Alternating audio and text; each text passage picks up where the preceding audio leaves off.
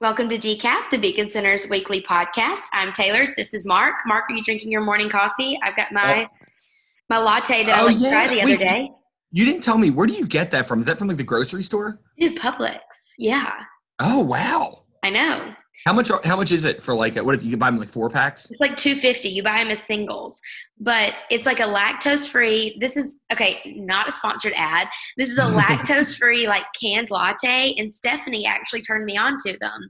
And I have gotten all the flavors. This is the like non-flavored one. There's a vanilla one and a mocha one. And The I vanilla use was the one you let me try, right? the vanilla one's the one I had on So good. Monday. It's so good, and it's only 90 calories, the equivalent of 1.5 cups of coffee. And I mean, it's kind of like a good little day starter. So cheers. Thank you, Luck Alum. Do you know what's interesting too? When I drink in the morning, I drink coffee in the mornings. Like I do love coffee, but my first drink, I always like a nice cold, refreshing drink, which is why I drink energy drinks. But yeah, I think that would meet. Oh. I, Yeah, I so maybe drink that instead. my first cup in the morning is always a cup of black coffee hot. But then after, and that's like nice because I drink it in my bed right when I'm waking up. But then once I start working, and I'm usually talking a lot because I'm an outreach person, I have to have something cold. And so this is like my mid morning little treat. So we're the opposite, but you should definitely try these. Well, you're always talking a lot, whether you're working or not. But I will. I mean, that was very good. So we'll move on from there. Decaf insult count for the day. We're at one. So I am really on one this morning. We had our staff coffee call at 9, and even Suzanne and Jamie recognized that I am on one. And the reason that I'm on one is because of the tax increase that Nashville Metro Council passed 2 nights ago. I am very frustrated. They passed a tax increase of 34%, which is 2% higher than what the mayor called for, that was outrageous to begin with. In the same meeting, they pushed off the home business bill, which would allow home businesses. So people have been locked down for months and months and months and can't go to work. And we're still only in phase 2, I think, in Nashville. And home businesses still aren't allowed, but they're going to tax the crap out of us. I'm going to refrain from using expletives because I'd like to keep my job, but I have not been refraining from it for the last 48 hours. Sorry, Mom. Mark, your thoughts. It's actually impressive that the city council can be that out of touch with what their constituents want. I mean, it's honestly impressive. Like the 32%, everyone's like, that's insane. No, we can't do that. People are sitting there like, you know what? Forget that. We're going to raise it even more to make sure that we're funding all these terrible art projects in Nashville and everything. I mean, we can't cut anything for government, and that's the worst. I mean, these council people really should be ashamed. All 32 have voted for it, and you have to wonder, like, to put such a gigantic tax increase on everyday citizens, on middle-class taxpayers, and not cut anything at all from their budget. I mean, it's insane. We already have too much budget, as Ron showed. Like, we already have too many government employees compared to other cities of our size. The healthcare is too good compared to. I mean, it's crazy that they felt like this was the right course of action. What I suggest is that we should cut the city council's pay completely, and they should no longer get health benefits for life. I think there's a great way to save money and to show, even if it's not a huge thing, like, you know what, we're in this with you. We're not just going to do the easy thing and pass this huge increase. We talk about the average family having to pay somewhere between $700, $800, $900 a year. I mean, that's a huge, huge increase for a middle-class family. Well, and what really bothers me about the whole, well, there's two things that bother me a lot.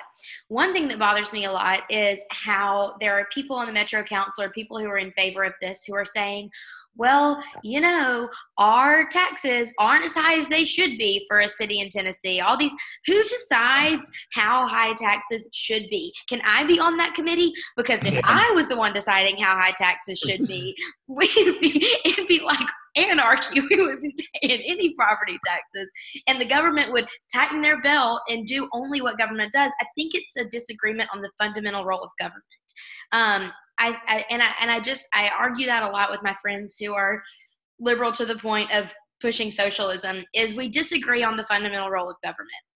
If the role of government is to fund Amazon and to fund Alliance Bernstein and to fund the Music City Center, then tax increases are what's going to have to happen. But if the role of government is simply to keep us safe and to keep the roads paved and the water on, like, I know I'm being dramatic and just and naming a few things, but if the role of government is to just stay small and only be essential services, then we wouldn't be facing this. And governments don't create revenue, taxpayers create revenue, and then we're forced to give it to them. And if a government was budgeting like a family was, we would not be in this situation. And it's not all Cooper's fault. It's been years of fiscal mismanagement, but he had a chance to make a really smart decision and he didn't do it. And I'm really disappointed. I mean, he could have cut taxes. I mean, he could have not cut taxes. He could have cut a lot of spending, which he didn't really want to touch. And there's something else interesting that I actually talked to a reporter from Memphis last night, Richard Ransom. He was kind of doing a Memphis-Nashville comparison. He's like, okay, so with the taxes for the county and the city, Memphis, I think, is like around $7 per $100. And he's like, Nashville's only $4.50 now. And I thought about them like, oh, that is interesting because Nashville has not had a tax increase on property taxes in 8 years. So it looks better than. But then you look at what the property values are of those. So the people in Nashville are paying way more. And even though there wasn't a official tax increase, when they did when they basically, a year or two ago, they talked about what properties were worth. Yeah, they did the properties tax assessment, and people went way up. And that's what Carrie Bringle from Peg Leg Porker said. Even you say, oh, it's only $4.50 per $100. Like, yeah, well, if the average property in Nashville is worth 4 times as much as Memphis, guess what? We're paying way more in taxes. So, and it's something that Bob Mendez was very misleading about. He wants to say, oh, we haven't raised it, but we have raised it. We raised it a year or two ago. Even if the rate wasn't raised, it was raised on probably every single household in Nashville. These people are out of touch. I have seen people that I know who are liberal. I've seen these neighbor groups of people who are pissed about this. They are mad about the number, and many of them would say, oh, maybe there's some increase that they would accept, but not 34%. I just can't imagine how a house that's worth $250,000, which is very low end for Nashville, you're going to ask these middle-class people to pay extra $700, $800 a year. You're going to ask these businesses that have been shut down for 12 weeks because of COVID-19 to pay an extra 34% a year, whether they own it or not, because if they're renting, their next lease is going to go up. It's not just about ownership, and it makes us all mad. And this is where people leave the city. Just had a great line. He said, this is how Nashville goes from the it city to the it was city. And he was spot on. Spot on. I actually emailed my real estate agent. I'm looking at buying a house. I've talked about it on a couple podcasts. I emailed my real estate agent and said, hey, let's start looking in Williamson County because I don't want to give Davidson any of my money. Like that's how mad I am. It's like when Alabama passed the gas tax a couple years ago. I won't fill up my car in Alabama. Like when I go visit my mom, I'll fill up in Tennessee because on principle, I was so opposed to that gas tax. And now on principle, I'm so opposed to this property tax increase that I'm willing to look in like North Brentwood, close to the Davidson line, but not in Davidson because on principle, I don't feel like I can give.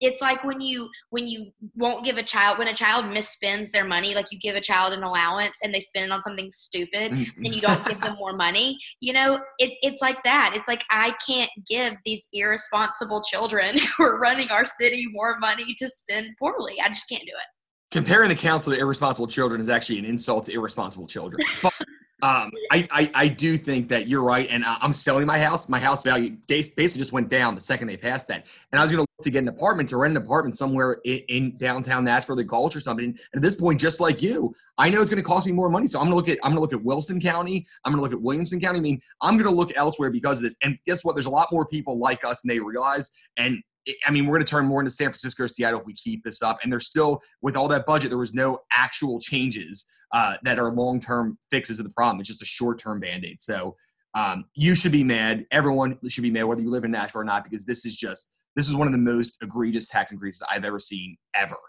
Yeah. I'm sure we could talk about this forever, but you gave me a window for a good transition, so I'm going to take it. Speaking of Seattle. Oh, yeah, there you go. That was a good transition. Speaking of Seattle, there is I honestly don't know what the heck is going on. When did it become okay for citizens to just have an autonomous zone in the middle of a city? Okay, so this is kind of weird. I'm going to relate it to, I went on a mission trip a few years ago to Cuba. And there are these areas in Cuba where the government has kind of disenfranchised these people. They operate as autonomous entities, but in exchange for being an autonomous entity, they don't get electricity. They don't get running water because they don't abide by the government rules, so the government doesn't give them benefits. And as I'm thinking about what's going on in Seattle and all of these people is it Chaz? Or are they thinking of changing the name? I think they changed it to CHOP, which is also the Children's Hospital of Philadelphia. So it's a weird, like that's, I know CHOP. I think they actually officially have changed it. Things are weird. So they went from Sonny and Cher's daughter turned son, Chaz, to the Children's Hospital of Philadelphia. Things are weird. Things are very weird. Anyways, when I think about people, especially like these millennials and Gen Zers who are like, we don't need the government, blah, blah, blah. But you're using the street lights, you're on city property, you're sleeping on paved sidewalks, you're probably drinking water from a drinking fountain or a hose or something like that. Like, I'm just very confused about what we think an autonomous outside of independent government society is going to look like. I'm just really confused. One of my favorite things, Natalie Allison is the Tennessean reporter, was that I guess Nashville, they were trying to make their own Chaz. I think it was a much better, more peaceful one than Seattle. But she was there. She's like, oh, everything's peaceful so far. I've just seen two protesters arguing about what's a better way to go, communism or anarchy. I'm like, what? There's the exact opposite. Like, how is that an argument they're having? And it's wild that that's like a potentially an argument, like what completely one way or completely other, either no government or just or like the most government you could possibly have. So I truly don't think, whatever you think about, I mean, we can talk about the protests and everything later, but I don't think that this is really part of it. I mean, these are kind of very extreme people. I think a lot of them are kind of socialists or people who are kind of using this moment to try to push their brand of socialism and not as concerned with maybe what's going on, but they just like, oh, here's a chance for us to topple capitalism. And I mean, if we've seen things in Seattle, I mean, it doesn't seem like it's working. they're having issues. I know they're doing stop and frisk. All these things are against, they're doing in their own personal like little thing. I know. And I know that my worldview, just because I have done the mission trip to Cuba, I have been in these communities, I've seen what a truly like group of people who have completely departed from society and government looks like. And, you know, I guess people without the worldview that I have would think that like this is this cute, idealistic, like revolutionary thing, whereas people who actually have been kicked out by their government and live on their own or living in cardboard boxes in slums in other parts of the world, we need to have a greater worldview, I think, when we're talking about issues like this and people trying to depart from the government and create these zones in the middle of cities that the police aren't welcome to enter or whatever.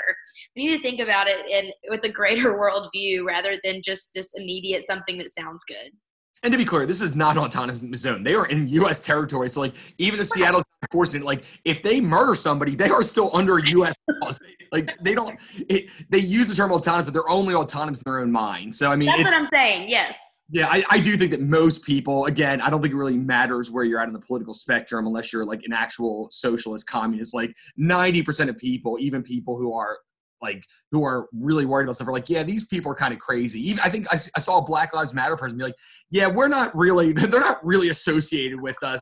So yeah, whatever. No, I mean, that's a mess. And it's like, it's always become a mockery what they're doing. Like all these things they stand for without any kind of authority, all go out the window within like 6 hours. They ran out of food. It's like, of course, that's what happens. Part of me feels like that's like a true breadlines. Part of me feels like that's like a Truman Show parody of 2020. Exactly. Is this real or are we being punked? Where's Ashton? Is Ashton coming? I wish he was. He's the man. Gosh. So we can move on to our next topic because I feel like we've made fun of those people enough. Something that's actually not funny at all, but I'm glad is getting its time in the spotlight. Have you, Mark, watched the Jeffrey Epstein documentary on Netflix? I have. It's something else. It's called Epstein something Too Rich or something. I forget what the name of it is. Okay. So it's like Filthy Rich or something. Yeah, that's it. Yep. I watched the first episode and it made me nauseous and I had to stop. And because I wasn't prepared. I think I wasn't prepared for it. I didn't really know what I was getting myself into. I watched the first episode. I heard the first account. I hadn't really been listening to the accounts because obviously I believe them, but like I don't have the stomach for things like that. Like I just can't handle it. After all the Harvey Weinstein stuff, I listened to all of that and listened to Ronan Farrow's coverage and I just couldn't do the Epstein thing. Then I watched the first episode and I had to stop and I told my friends I couldn't watch it. And then I just was like, I need to know. I just need to know what happened. And so I went back and watched it again. it I don't know how to say this without being very extreme, but I do feel like this is one of the situations where I can be extreme and you won't get mad at me, Mark. There are certain people in the world who are just a scourge to society. Like there's Pure like evil. there's a special place in hell for people like Jeffrey Epstein. He's such a psychopath and he's such a bad person. And another thing is like through watching this, it's heart wrenching. Like you said, you hear these women's stories, like, oh my God. But you also are like, what is the government doing? Like when I didn't realize that Alex Acosta was the same one that was Trump's labor secretary. Yeah. I'm like, how did he ever get that job? And then you see like, and I'm not a conspiracy theorist. I'm not accusing anybody of anything. You're like, you see this guy who got charged with like soliciting underage prostitutes, and then all these celebrities are still hanging out with them. Like Bill Clinton still feels confident to go on a plane with him. I mean, it is really, really shocking. And for people who say, oh, we want more government, they should watch it. Like, this is what more government is. Like, it's insane. Like how his hooks into all these very important, very powerful people that covered up for him, essentially. It is the most infuriating thing I've ever seen. When I was in college, my like career dream was to be a lawyer for the International Justice Mission, which fights human trafficking all across the country. I mean, all over the world. And that obviously didn't happen. I love my job now. That's like a dream job. But I've always felt very passionate about human trafficking, especially underage sex trafficking and things like that. That's like the one thing that just makes my blood boil. And watching this and seeing layers and layers and layers of cover-ups and enabling this to happen for years and years and years. And these young women who, I think that I've had problems in my life that I've got to see a therapist to get over, but these young women who were exploited at age 14, and no one stood up for them. No one was their voice. And now they're having to deal with this as women, as mothers and wives. They're having to deal with this trauma from this man and years of people covering up for him. It's sickening. And honestly, like, I am very careful what I let go into my mind. I'm very careful what I watch, very careful what I listen to. Everyone should watch this documentary and know what's happened. And it's like, how do these women trust the justice system? They've known. I mean, they had 40 witnesses on him, and he gets off with a slap on the wrist at first, and then a year in jail where basically it was like a resort he could leave during the day. I mean, it is really, really insane. And you really see like some of these government officials, like, how did they let this happen? And of course, we talk about conspiracy theories, and I don't think I even realized the extent of how bad of a person Jeffrey Epstein is. I mean, I know he wasn't a good person. Yeah. I didn't understand. I thought he kind of just had his island. I thought people went there. He is like you said, I mean, he is the biggest, maybe worst person I've ever seen on there on any documentary. I mean, he is just a horrendous person. And it really, like, I don't know how you can trust the government or the legal system after watching that. I mean, it is so hard to watch. And you're like, just arrest him, put him away for life. You have 40 people. This should not be. I know. And even like we talk about the government officials and the lawyers and the people who are supposed to be coming after him as government officials, think about them as humans. Okay. As a human, even if I had not taken an oath to uphold the law, anything, as a human, if I had seen this evidence, I'd be like, I will risk my life, my career. I will risk everything to not let this happen to another person. Yeah. How do you live with yourself? If you're one of these people that help cover it up or getting this deal, I would not be able to live with myself forget even my job or getting raised or whatever. It's like, I would not be able to look myself in the face in the morning if it happened. And it's like, it's insane, but it's something worth watching. It's tough to watch. Like, don't get me wrong. It's heart-wrenching and heartbreaking. There is a little bit of a better feeling at the end of it when you see these women testify, but it's worth watching. Just be like, wow, I had no idea. And it's not a political thing. It's not political at all. They did a great job with it. Yeah, people on both sides. The people on the left, like, oh, well, he knew Trump, and people on the right say, oh, well, Bill Clinton flew to his island a bunch of times. But like, it's really not a political thing. It's something that you need to watch. It's on Netflix. So it's called Filthy Rich, Jeffrey Epstein. Just watch it. It's going to appall you, but it's like something that I feel like everyone should watch. And I feel like, again, not a paid ad, but there are a lot of organizations out there that help victims recover and help fight against things like this. And if you want to get involved, just email me, because I know a lot of them. I was really involved with International Justice Mission in college. I still follow things like that. We just have to be aware of of what's going on in the world, and that there are women who this isn't their fault and they got into a bad situation and they've been hurt. And so, and the easiest thing is because we don't see it in our everyday life. Like, it's not like I come across that, but like the easiest thing just to ignore it, or just don't really know it exists, because like you watching, you're like, oh my God, this is so much more widespread. And that's the thing, like, just because you don't see it in your daily life does not mean it doesn't exist. That's the whole reason they're successful, I guess, if you want to call it that, is because they stay under the radar. And but it's horrible. And yeah, I mean, if you want to talk about a place to donate, that's it. Like, child sex trafficking is one of the places, like, we just need to stop it. So, and there's so many great organizations that do work on that especially in other countries. I mean, it's a great mission what a lot of these nonprofits have. Yeah, and I'm pretty well connected with several of them. So email me, taylor@beacontn.org, and I can help connect you with any of them. So anyway, watch that. Let's talk about something happy to end this with. Yes, sounds good. Nashville is in phase 2. Woohoo! Things are going to start opening up soon. And was it Eater or Thrillist? They just came out with it was Eater. Yeah, I think what they do is I think it's quarterly. They do like basically the top 38 restaurants in Nashville right now or whatever. Yeah. So I went through the list. Mark, let's see did you go through the list too? I did. And also, as a note, we should do this more often and kind of do the different cities in Tennessee, because I think they have Knoxville and Chattanooga too. So. Yeah. But yes, no, I did go through the list, and these are not as much my places as places you like, but there's a couple I really like on here. Okay, so what are yours? Okay, so I think one of the Mas Tacos, por favor, some of the best tacos I've ever had in my life. Fried avocado taco. Come to mama. That is good. They have that like Mexican milkshake soda. I don't remember what it's called. What's that called? Horchata. Oh my God, horchata is so good. Their tacos are excellent. I think the only thing I didn't like is that they don't have cheese. Mm-hmm. They don't put cheese on there, which I like cheese, and they have a lot of vegetables. But man, everything is so good about it. Those tacos, the meat, the shells. I mean, they're just incredible. I mean, they're so good. It's perfect. And a lot of these places are like kind of places that are a little bit.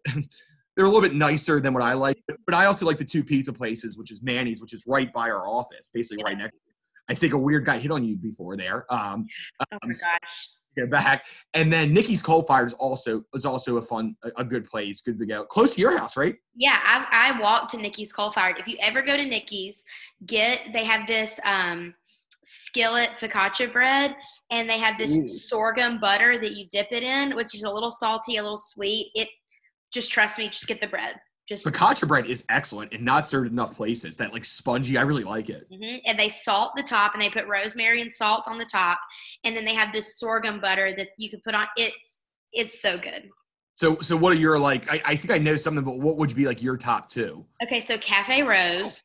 Oh, I'm sorry, I missed Peg Leg Porker. That's the best. Hands down. I forgot number 24. Easily the best. Okay, so I'm sorry. Go with yours. No, Peg Leg is on my list too. I actually went to Peg Leg with Suzanne. We love Kerry Bringle. He's a great guy. He really stands up for the rights of property owners in Nashville as far as property taxes go. He's a great guy. And his food is amazing. I went to Peg Leg with Suzanne, my first restaurant back into the world post-COVID, or as we were easing back in. And I tried to rip your foot. I tried to rip a rib off of the rack of ribs, and I just pulled the bone out of the meat. It's like that tender. Their ribs are so good. It's perfect. I mean, it is like, if you want to talk about a perfect meal, every time my dad comes, my mom comes, they'll come and get 3 meals there in like 5 days. Also, I apologize. I'm in my bed doing this right now because my house is being painted. So if you see my foot randomly going over and you see like kind of like the darker background, I am doing this from bed because my house is being painted before I put it on the market. So I was wearing my slippers. So. Oh, there you go. So what's your other one? You said Cafe Rose? Cafe Rose. It's in East Nashville. Which you told me to go to. I've just never been. Mm-hmm. It's really good. Every time I go, I get the same thing: shaved celery salad, French fries, and a spicy margarita. It sounds really random. What a weird combo. Like the healthiest thing you can get, a super unhealthy thing, and then just kind of a weird spicy margarita. Like that's just a weird combo. I know. Well, my best friends live in East Nashville.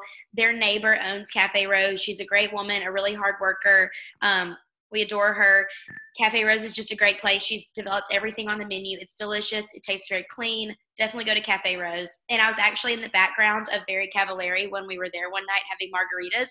They were filming Very Cavallari there. You can see me in the background on one of the episodes. It was probably Jay Cutler just trying to hit on random women. Was that part of it? Yeah, not that. Yeah. No. And then the other place that I love this is also a pizza place that Mark didn't mention, but Folk. Wait, what's it called? It's called Folk. I've never even heard of it. Okay. Explain. So it's very similar to Nikki's Cold Fired and how they do their pizza, but they've got some small plates. Like they've got this one small plate that's just royal red shrimp boiled in butter and Old Bay seasoning. Very good.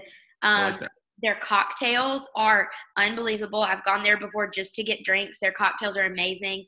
It's just a really cute, really healthy place. They've got this white pizza with like white sauce and garlic and fennel and all this good stuff. I love Folk. And then the other place that that I love so much is 210 Jack. Best ramen. It's just, they have great ramen. So is that a chain? Because I saw one of those in Chattanooga.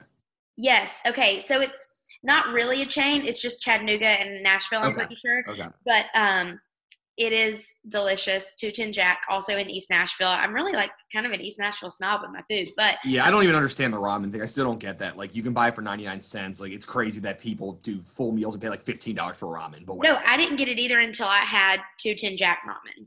They have like great meat in it. The way they cook their meat is delicious. They have got all these great appetizers. They've got these like Asian chicken nuggets. Just trust me. Just trust me. I might try that. I feel like I still don't get the ramen thing. It's like that was when you were in college and you could afford, you want to get 7 meals for under $3, you would get ramen. It's not like a place I want to be like, oh, I'll spend $15 on it. But I just don't think I'll ever spend money on that. Some of us still like the cup of noodles. I still love just like a 99-cent styrofoam cup of noodles. You are not 19 anymore. You don't have to like that. You've grown past that point in your life. Dude, I actually do really like it, and that's kind of embarrassing, but I really still love cheap ramen noodles. Remember that when you say that my taste is trash from now on. I just want to keep bringing this back up. But there are a few things like Uncrustables and ramen noodles that I still like. Okay. Well, we got to go. This has already been like a long episode, but it's fun. And we'll see you next week. See you later.